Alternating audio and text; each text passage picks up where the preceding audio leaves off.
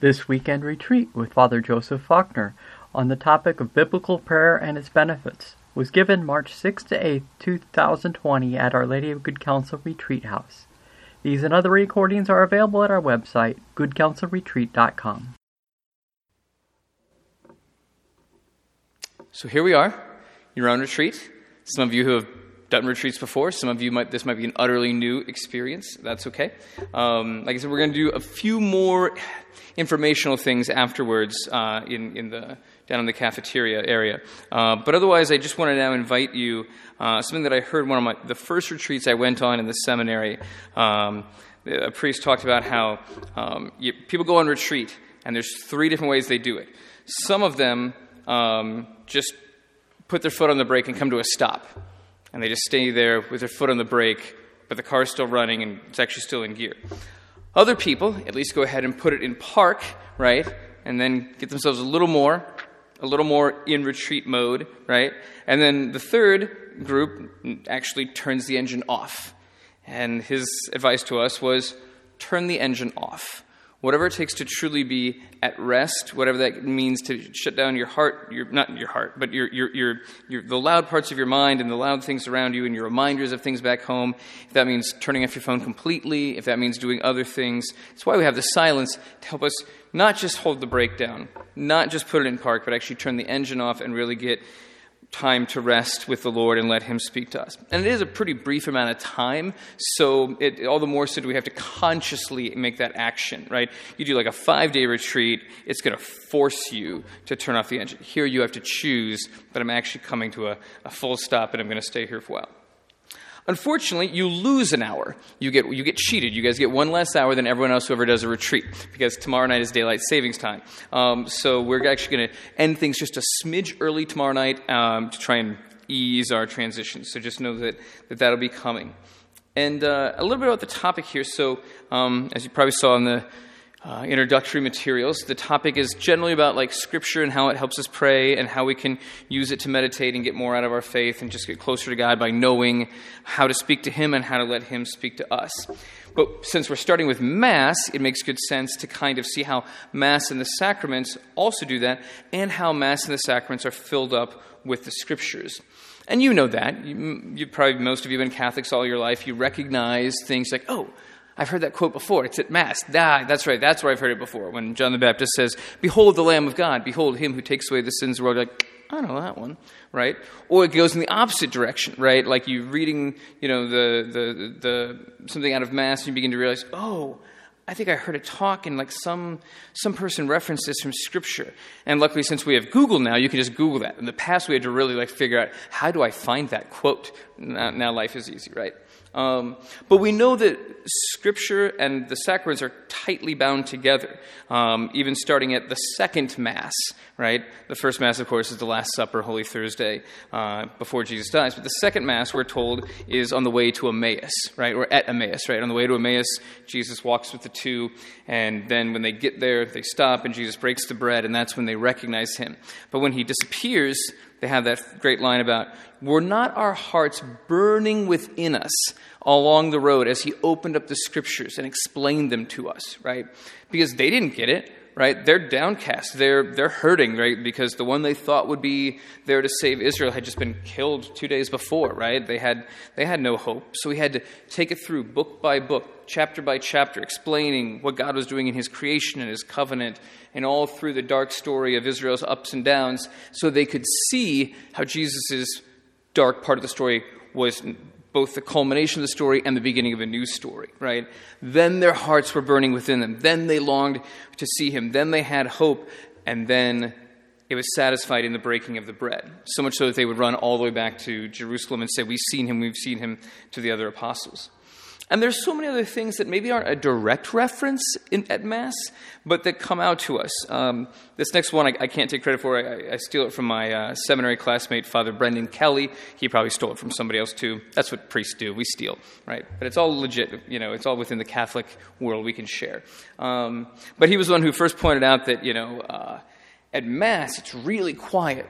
during the Eucharistic prayer, right? There's the only person speaking is the priest, and he's focused and he's talking to God.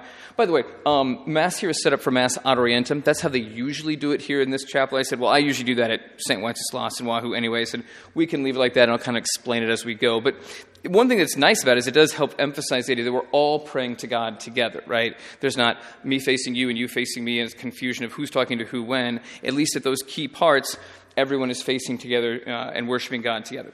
But I digress. I'm getting off. The Eucharist prayer is pretty quiet. We're focused. We're praying, right? And but there's one really loud moment, and that's when we ring the bells, right? And it's there to wake us up if we've been kind of snoozing, kind of drifting during the first parts of the prayer, right? Or you're chasing kids and trying to wrangle them, right? But those bells ring. And what's cool about that is that Father Kelly pointed out to me is that, do you remember when Jesus in Luke 19 is coming into Jerusalem on the donkey on Palm Sunday morning, right? And the people are crying out, Hosanna to the King of David, right? Blessed is he who comes in the name of the Lord. They're singing that as they go along. And the scribes and the Pharisees, the chief priests, are upset, and they say, tell them to be quiet, right? Silence your followers. They're blaspheming. And Jesus says, I assure you, if they didn't say it, the very rocks would cry out. And then you think about, well, bells are made out of metal, and metal is made out of melted down rocks. So literally, when we're all being quiet, the rocks are crying out. They're crying out with exactly the song that the people were crying, Hosanna to the Son of David, right? That's the second part of the Holy, Holy, the Sanctus, right? It begins with Isaiah 6, that image of all the seraphim and cherubim in the sky singing, Holy, Holy, Holy, Lord God of hosts. That's from Isaiah. But then we shift and we take this quote out of Psalm 118, which I'll talk about another time. But anyway, there's all these prayers during Mass that we can get so much out of. Some of them are there every single time we go to Mass. Other ones are things that are changed every single day. Like I mentioned right there, the Holy, Holy, right? It pulls us in to the great throne room of God. Isaiah gets this chance to look into the worship of the angels all around God's throne, and he's so taken aback that he says, I am an unworthy man with unworthy lips from an unworthy people, right? And the angel swoops down and grabs the coal and touches it to his lips and says, okay, now you're purified. Now you can go. And it helps us understand why we do these purification rituals right before the Eucharistic prayer, right? We say all these certain prayers. The priest washes his hands, right? Things of saying, purify us, priests and people, as we approach the altar. We even ask you, we priests turn around and beg you, pray that my sacrifice and yours, pray that we might worthily do this, right? We're approaching the throne of God. This is kind of scary, right? We're saying, pray, let's pray together that this is, done the right way, right? I mentioned that Psalm 118, you'll hear it on Sunday mornings during morning prayer. It's this psalm of danger in battle and this salvation. God has saved the king, the anointed one, right? And there's this great line about, I shall not die, I shall live. You can see why the church picked it for Sunday morning, Easter Sunday morning, and all other Sundays. And then it has that famous line, the stone which the builders rejected has become the cornerstone. You're like, oh, I've heard that one before. That's all over the place, right? That's all over the scriptures. We hear that one again, right? And then we hear, this is the day the Lord has made, which I learned as a little, 7-year-old, as the annoying little high God tape recording. This is the day the Lord has made. Yeah, exactly. But when you realize, oh, that's straight from the Psalms. That's 3,000 years old, right? That people have been saying, this is the day the Lord has made. And it was satisfied on that first great Easter Sunday. And then it's part of every Sunday after that is really cool. And then comes that Hosanna. Blessed is he who comes in the name of the Lord. And you're like, well, okay, now it's pulling these things together. All these things are pulling together. We're with Jesus coming into the city in this parade. We're with Jesus at the cross. We're with Jesus at his resurrection. But there's so many little ones, and some that we might not even know. I mentioned earlier the priest preparing himself, washing his hands. There's a little prayer that, probably, it all depends on your priest. Some priests say it really, really loud so the whole congregation can hear it. Other ones say it quiet enough that only the servers can hear it, and if they're listening, if he doesn't mumble too much. And some say it so quietly that no one can hear it, other than he himself. But when the priest makes the little bow down and then turns to wash his hands, he says, but with contrite heart and humble spirit let us be received. which is quoting Daniel chapter 3, talking about the people who are dirty, as though it were burnt offerings of rams and bulls, of tens of thousands of fat lambs. So he's saying, Lord, all we can offer you is our contrite and humble hearts. That's all we've got, right? Because in Daniel, they've lost the temple, they've lost the city, they've lost all these things. So they said, Lord, our only sacrifice is our hearts. The only sacrifice we can give you is our humbled hearts and spirits, right? But that's the thing that the priest says before washing his hands, saying, yeah, all we can bring you is our fallen, imperfect nature, but we do it anyway because you told us to, because you commanded us to, right? And that, man, if you have that going into that part of the Mass, it just changes the whole sense of, yes, we come here humbly, but we're coming because you told us, right? Think about the words we say right before the Our Father, right? We talk about, we dare to say. It is a daring move to call God your own personal Father. They didn't like it when Jesus did it. They're ready to stone him for it, right? But we do it because Jesus told us to, right? Informed by his instruction, taught by his command, we dare to say, right? Again, those are ones that never change. But man, it's crazy. You start looking in even the proper prayers.